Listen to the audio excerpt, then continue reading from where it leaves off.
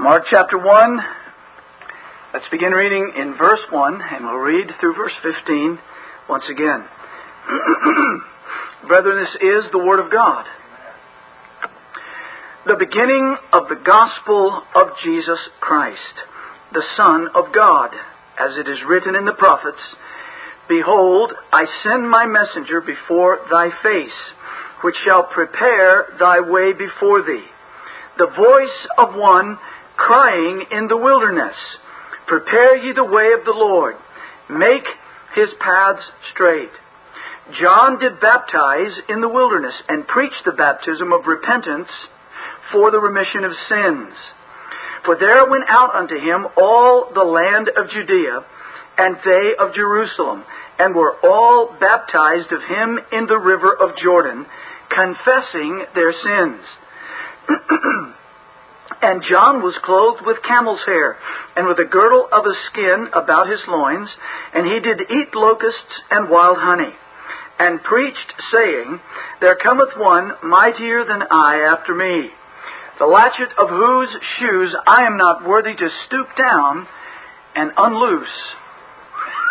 I indeed have baptized you with water, but he shall baptize you with the Holy Ghost.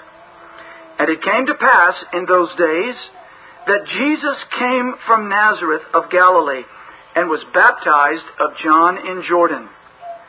And straightway coming out of the water, he saw the heavens opened, and the Spirit like a dove descending upon him.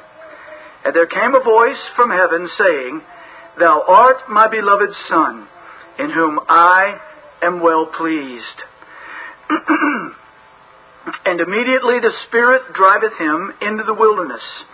And he was there in the wilderness 40 days, tempted of Satan, and was with the wild beast, and the angels ministered unto him. Now after that John was put in prison, Jesus came into Galilee, preaching the gospel of the kingdom of God, and saying, The time is fulfilled, and the kingdom of God is at hand. Repent ye, and believe the gospel. Amen. Thus saith the Scriptures. And brethren, I pray that our God will favor us and bless the reading of it to our hearts.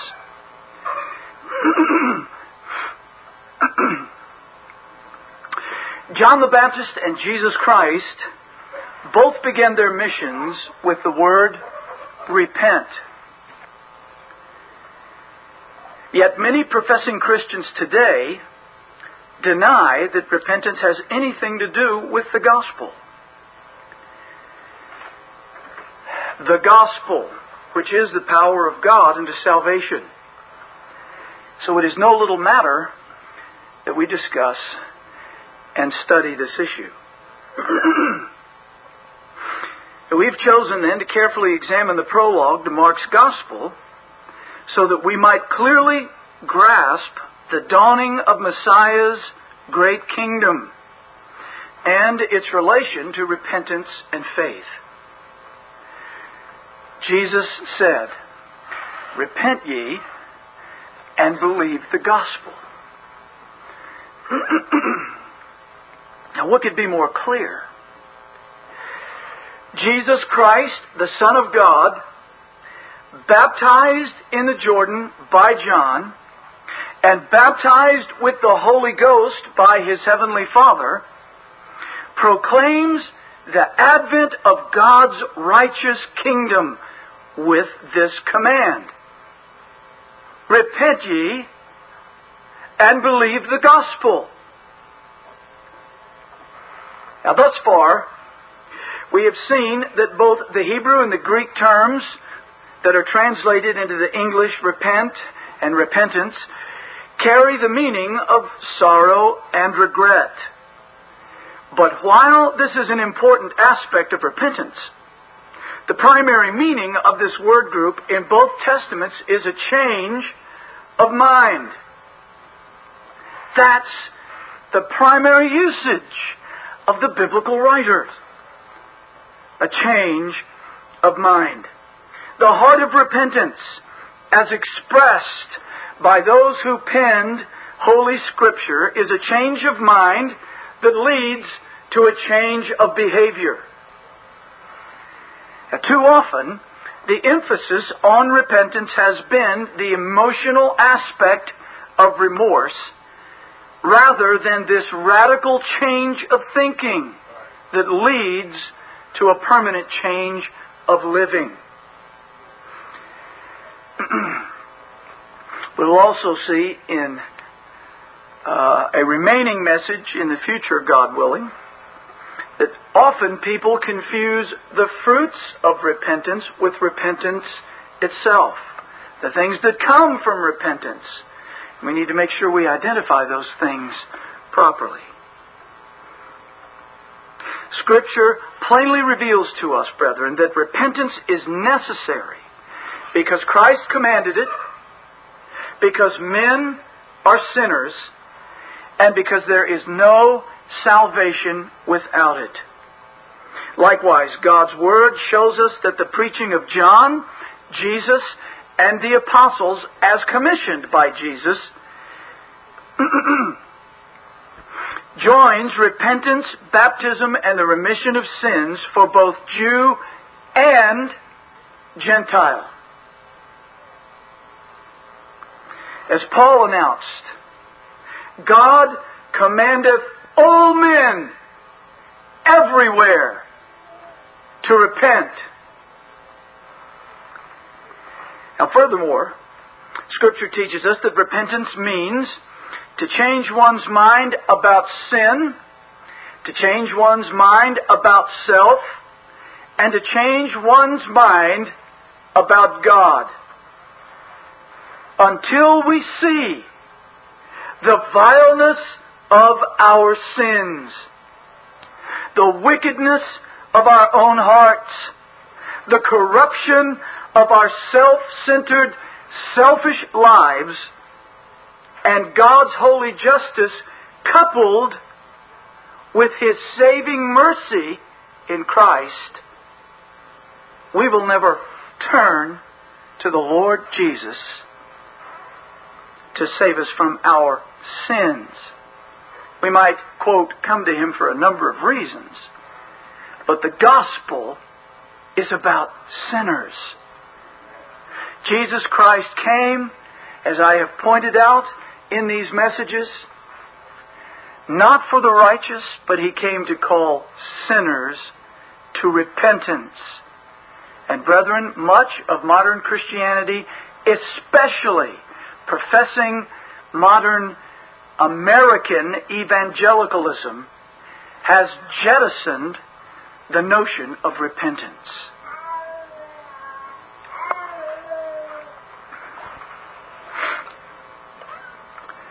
History forever changed with the dawning of the new covenant.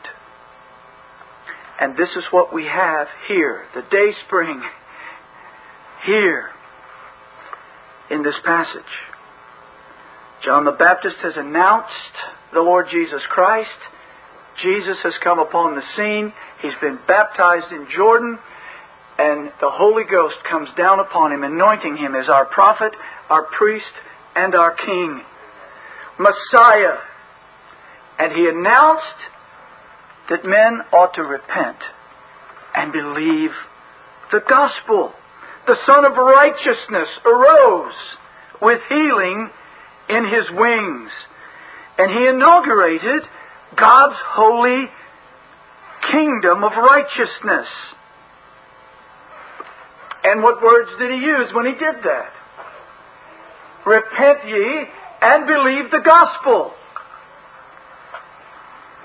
So, we take up this vital issue again. In our last message, we were to consider 3 points. We only made it through 2 of them. We covered, number 1, the elements of repentance. And number 2, the urgency of repentance. And we will now resume with number 3, the partner of repentance. The partner of repentance. That's our main thrust this morning.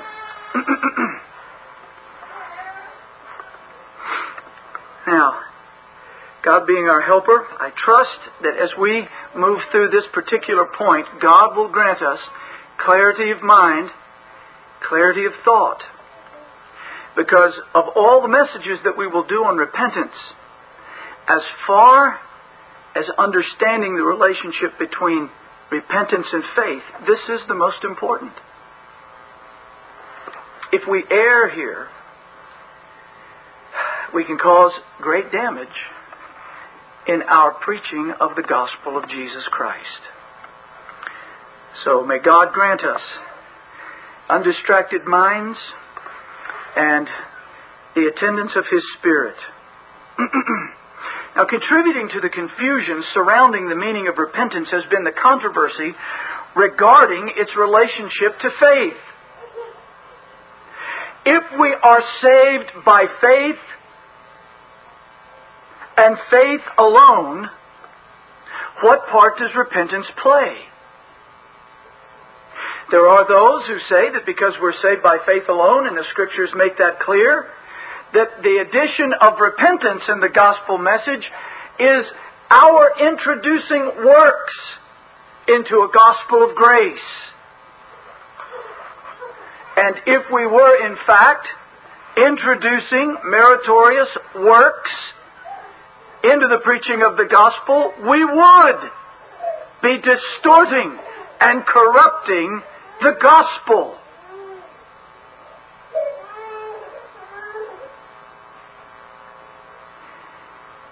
Which comes first, repentance or faith? If repentance and faith are joined, in what way are they joined? Now, we will most likely stay confused about repentance until we grasp its interrelationship with faith. Repentance is the partner, or if you prefer, it's the associate of faith. While we may separate them, like we dissect a body to study the parts, they are so vitally intertwined that they may never be successfully pulled apart without great damage to men's souls.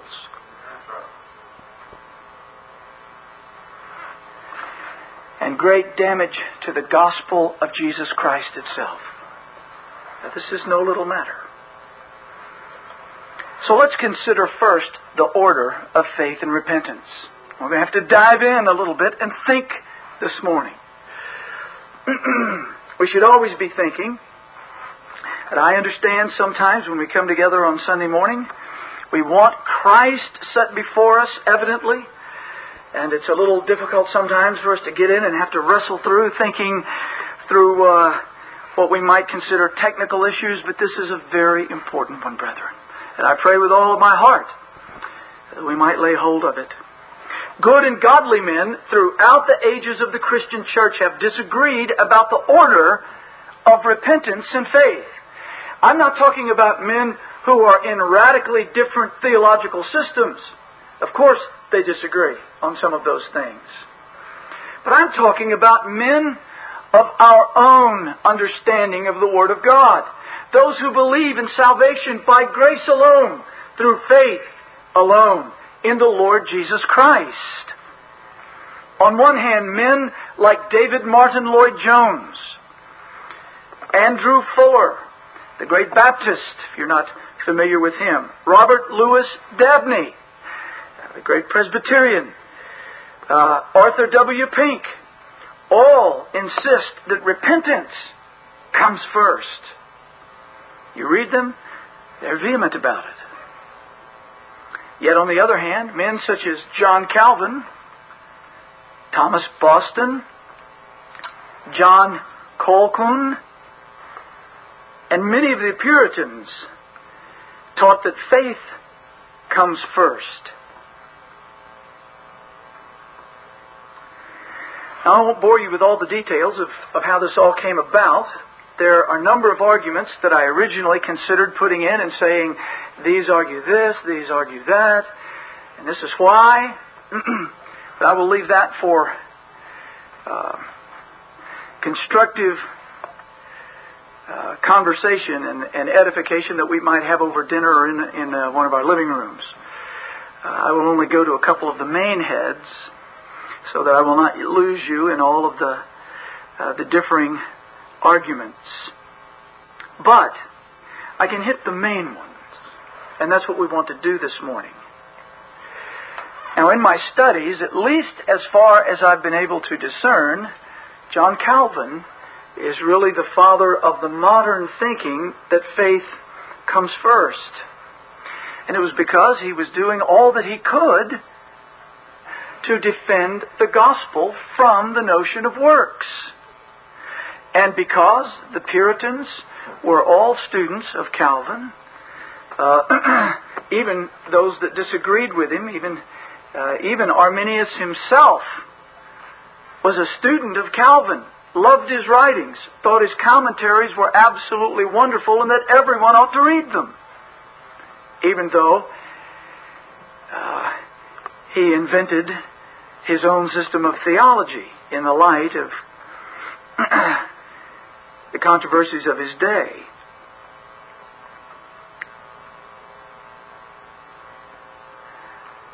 Thankfully, all these men, from Lloyd Jones to Calvin in Boston and others,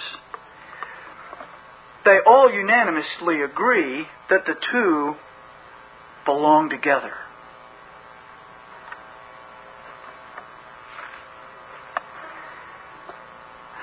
If men of this caliber do not agree, how are we to make sense of it? Well, let us consider first the biblical evidence.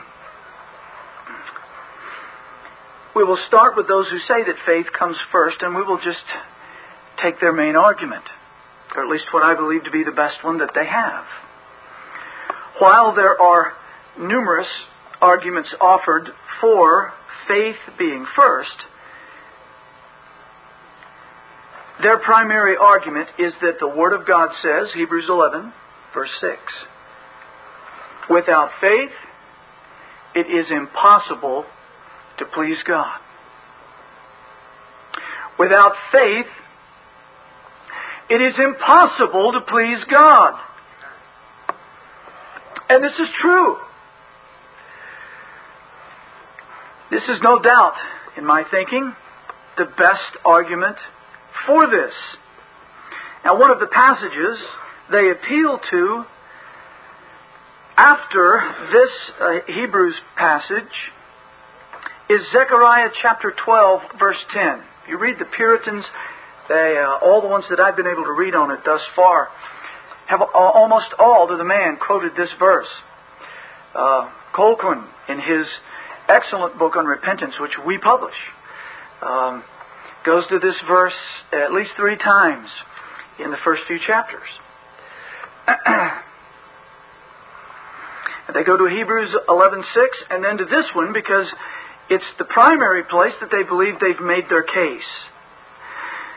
Zechariah chapter 12 verse 10 reads in this way, "And I will pour upon the house of David and upon the inhabitants of Jerusalem the Spirit of grace and supplications, and they shall look upon me whom they have pierced, and they shall mourn for him as one mourneth for his only son, and shall be in bitterness for him as one that is in bitterness for his firstborn." Now, as it is usually presented, they would say, see here, Christ is presented first. They shall look upon him. So that means we look upon Christ in faith, and then what? Then they shall mourn for him as one mourneth for his only son. So they say, we see the preeminency then of faith, coming to Christ first, looking upon Christ, trusting him as a willing Savior, and that will produce then in us evangelical repentance.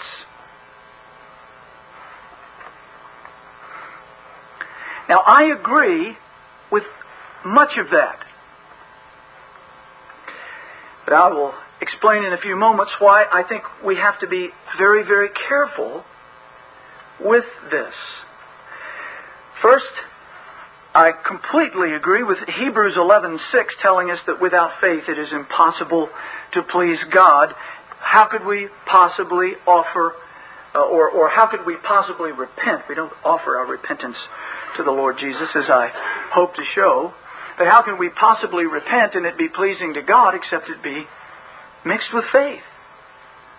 Now that principle is right. But then let's think about Zechariah for just a few minutes. What we have here is a glorious prophecy regarding the things set forth on the day of Pentecost. If we go to Acts chapter 2, what do we see? This is a promise regarding the house of David and the inhabitants of where? Jerusalem. What took place on the day of Pentecost?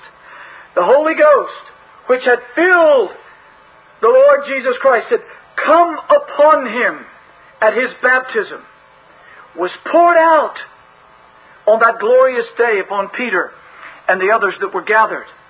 And they went out, and what did they do? They preached the risen Savior. Did they not? What did they do? They held forth Christ and set the blame for His murder on the inhabitants of Jerusalem. They said, the Savior came, Messiah, Lord, and you with wicked hands killed Him.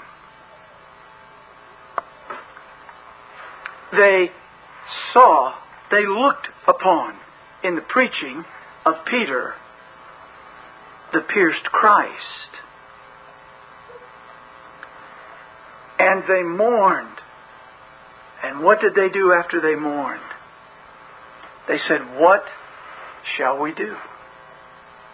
In other words, they're looking upon Christ and seeing Him at the moment that Peter was setting Him before them, was a gaze upon their own sinful acts. Their own wicked hands had crucified the Lord of glory. And so they were pierced over their sin. This is not clearly yet, as we see in the text, an understanding of salvation. And we know that by their question. What do we do? What do we do? So, unfortunately, I think our brethren have put an emphasis in Zechariah that isn't there. It isn't a saving look to Christ and then repenting. It is those who are cut to the core with the sight in the preaching of the pierced ones whom they had killed. And they were convicted over their sins by the power of the Holy Ghost. And they were brought to see their crime against heaven. And that is why they cried out under the withering, convicting power of Peter's preaching. What do we do? And Peter told them, repent and be baptized for the remission of sins. So I do not think we can go to that chapter and say on the strength of it that the pattern for all the rest of God's Word regarding the issue of repentance and faith establishes here that faith is first.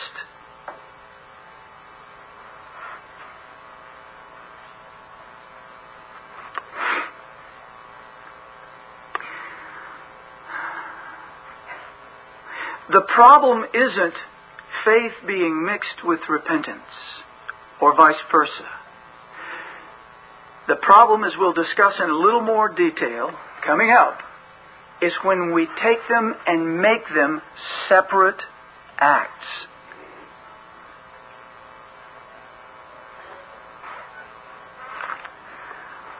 So why do some say repentance comes first? Well, the primary and the obvious reason for this is that this is always the order that Scripture presents. Zechariah is usually the only passage that some of our brethren that believe that faith must come first, that's the only one they go to, because they can't go to the others. When you find the verses where repentance and faith are mixed together, or when they appear in the same verse, repentance comes first, and then faith. What did Jesus say? The inauguration of His kingdom. Repent ye and believe the gospel.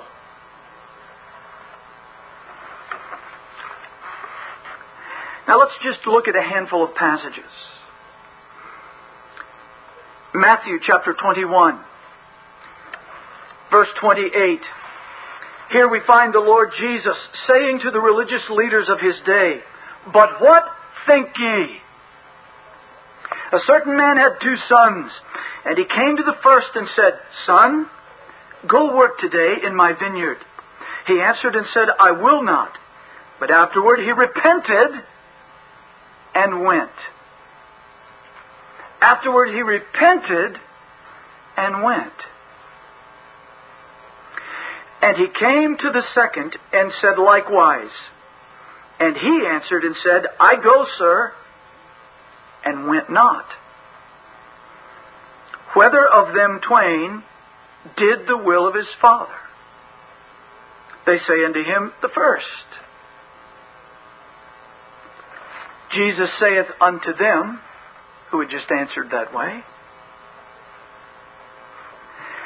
Verily, truly, I say unto you that the publicans and harlots go into the kingdom of God before you. For John came unto you in the way of righteousness, and ye believed him not.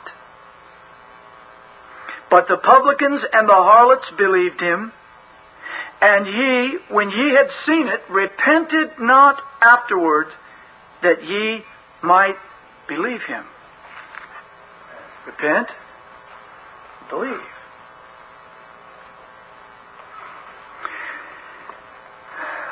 The Lord Jesus Christ spoke this parable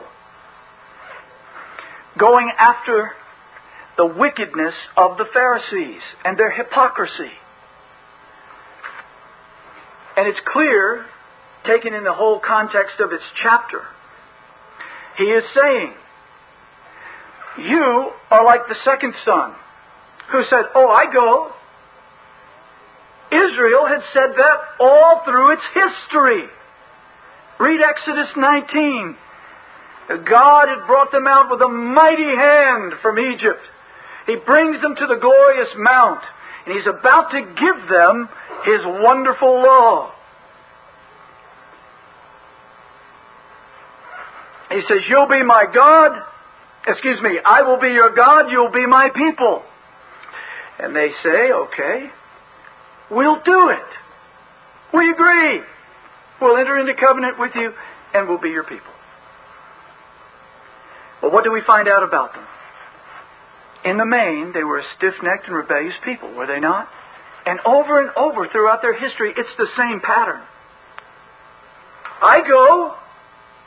Sure, I agree with this. Yes, we'll covenant with our God. And then they go their own way. He said, in other words, you talk God's religion, but you do not do it. You're like the second son. He says, the tax collectors and the harlots go into heaven, into the kingdom of God, before you.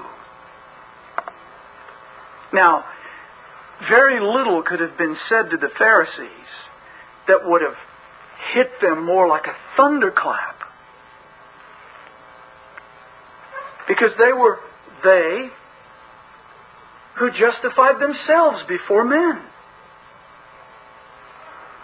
They thought they were right with God when Jesus identified them as whited sepulchres full of dead men's bones.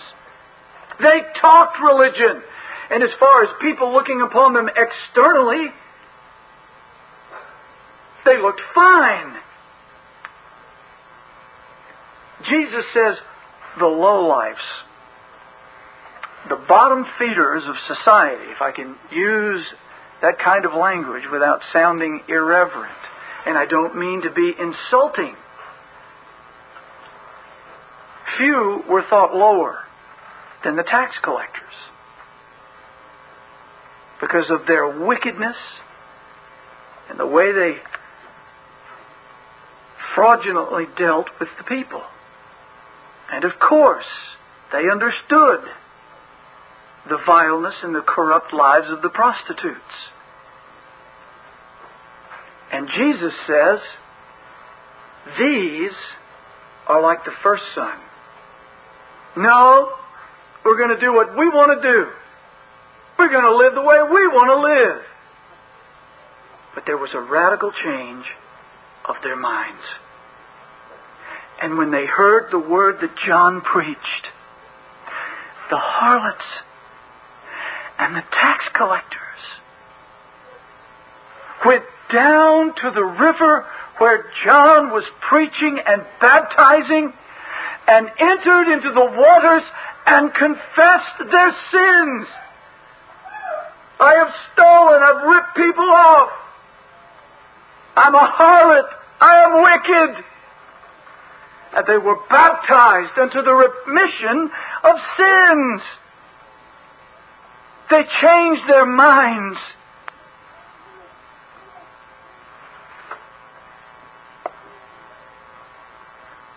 And that is why when the Lord brings that parable to its close, He says to them, these publicans and harlots go into the kingdom of God before you. John came unto you in the way of righteousness. Righteousness is equated in Scripture with being and doing what God commands us to be and to do. What did John come saying? Repent! And the tax collectors and the harlots repented and were baptized of John. John came in the way of righteousness, calling on men to repent of their sins, the opposite of righteousness, and to be baptized for the pardon of their sins, believing on the coming mighty one. That's the way of righteousness. God commanded it. And Jesus said, He came to you, He told you these things, and you wouldn't hear Him. Notice the order He puts it. The publicans and the harlots believed Him. And ye, when ye had seen it, seen what? Him preaching repentance, and seeing the harlots and the tax collectors repenting, being baptized. He said, when ye had seen it, repented not afterward, that ye might believe Him. There's the order. Repenting, believing. Mark chapter 1, verse 15, which we've alluded to already several times in this message. We will only point to it again. Christ, coming after John, after he'd been put into jail, comes preaching, the time is fulfilled, as we saw last week. The kingdom of God is at hand. It has drawn near. It is God's sovereign rule in the person of Jesus Christ. It has come near. Repent ye and believe the gospel.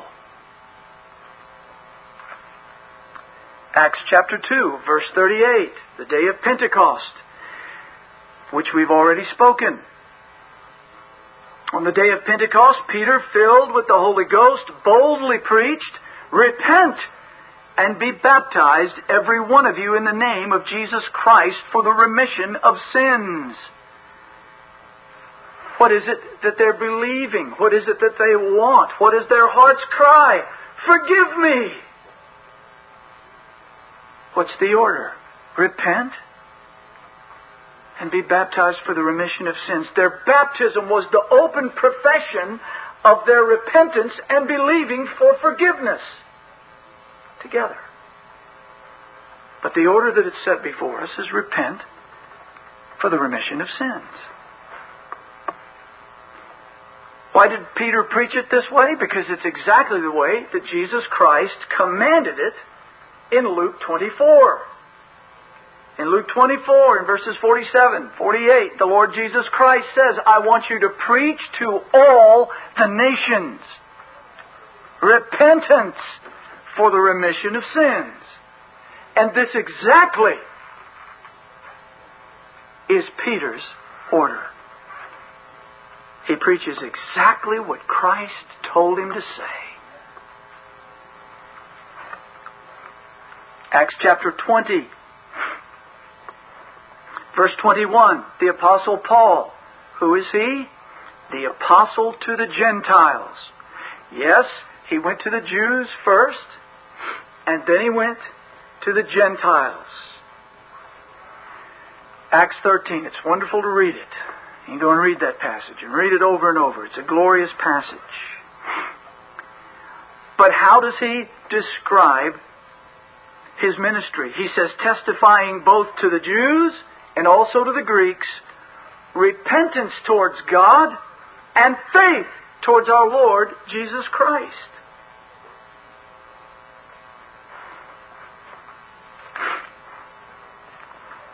And this very plainly sets forth the negative, if we want to say it that way, and the positive sides of repentance and faith. They are intertwined. Repentance is the negative side. Faith is the positive side. Repentance sees its wickedness. This Reformation audio track is a production of Still Waters Revival Books. SWRB makes thousands of classic Reformation resources available, free and for sale, in audio, video, and printed formats. Our many free resources, as well as our complete mail-order catalog, containing thousands of classic and contemporary Puritan and Reformed books, tapes, and videos at great discounts, is on the web at www.swrb.com. We can also be reached by email at swrb@swrb.com, by phone at 780-450-3730, by fax at 780-468-1096, or by mail at 4710-37A Avenue, Edmonton, that's Edmonton, Alberta, abbreviated capital A, capital B, Canada, T6L3T5. You may also request a free printed catalog. And remember that John Calvin, in defending the Reformation's regulative principle of worship, or what is sometimes called the scriptural law of worship, commenting on the words of God, which I commanded them not, neither came into my heart, from his commentary on Jeremiah 7:31, writes, God here cuts off from men every occasion for making evasions, since he condemns by this one phrase, I have not commanded them, whatever the Jews devised. There is then no other argument needed to condemn superstitions than that they are not commanded by God. For when men allow themselves to worship God according to their own fancies, and attend not to his commands, they pervert true religion. And if this principle was adopted by the Papists, all those fictitious modes of worship in which they absurdly exercise themselves would fall to the ground. It is indeed a horrible thing for the Papists to seek to discharge their duties towards God by performing their own superstitions. There is an immense number of them, as it is well known, and as it manifestly appears. Were they to admit this principle, that we cannot rightly worship God except by obeying His word, they would be delivered from their deep abyss of error. The prophet's words, then, are very important when he says that God had commanded no such thing, and that it never came to his mind, as though he had said that men assume too much wisdom when they devise what he never required, nay, what he never knew.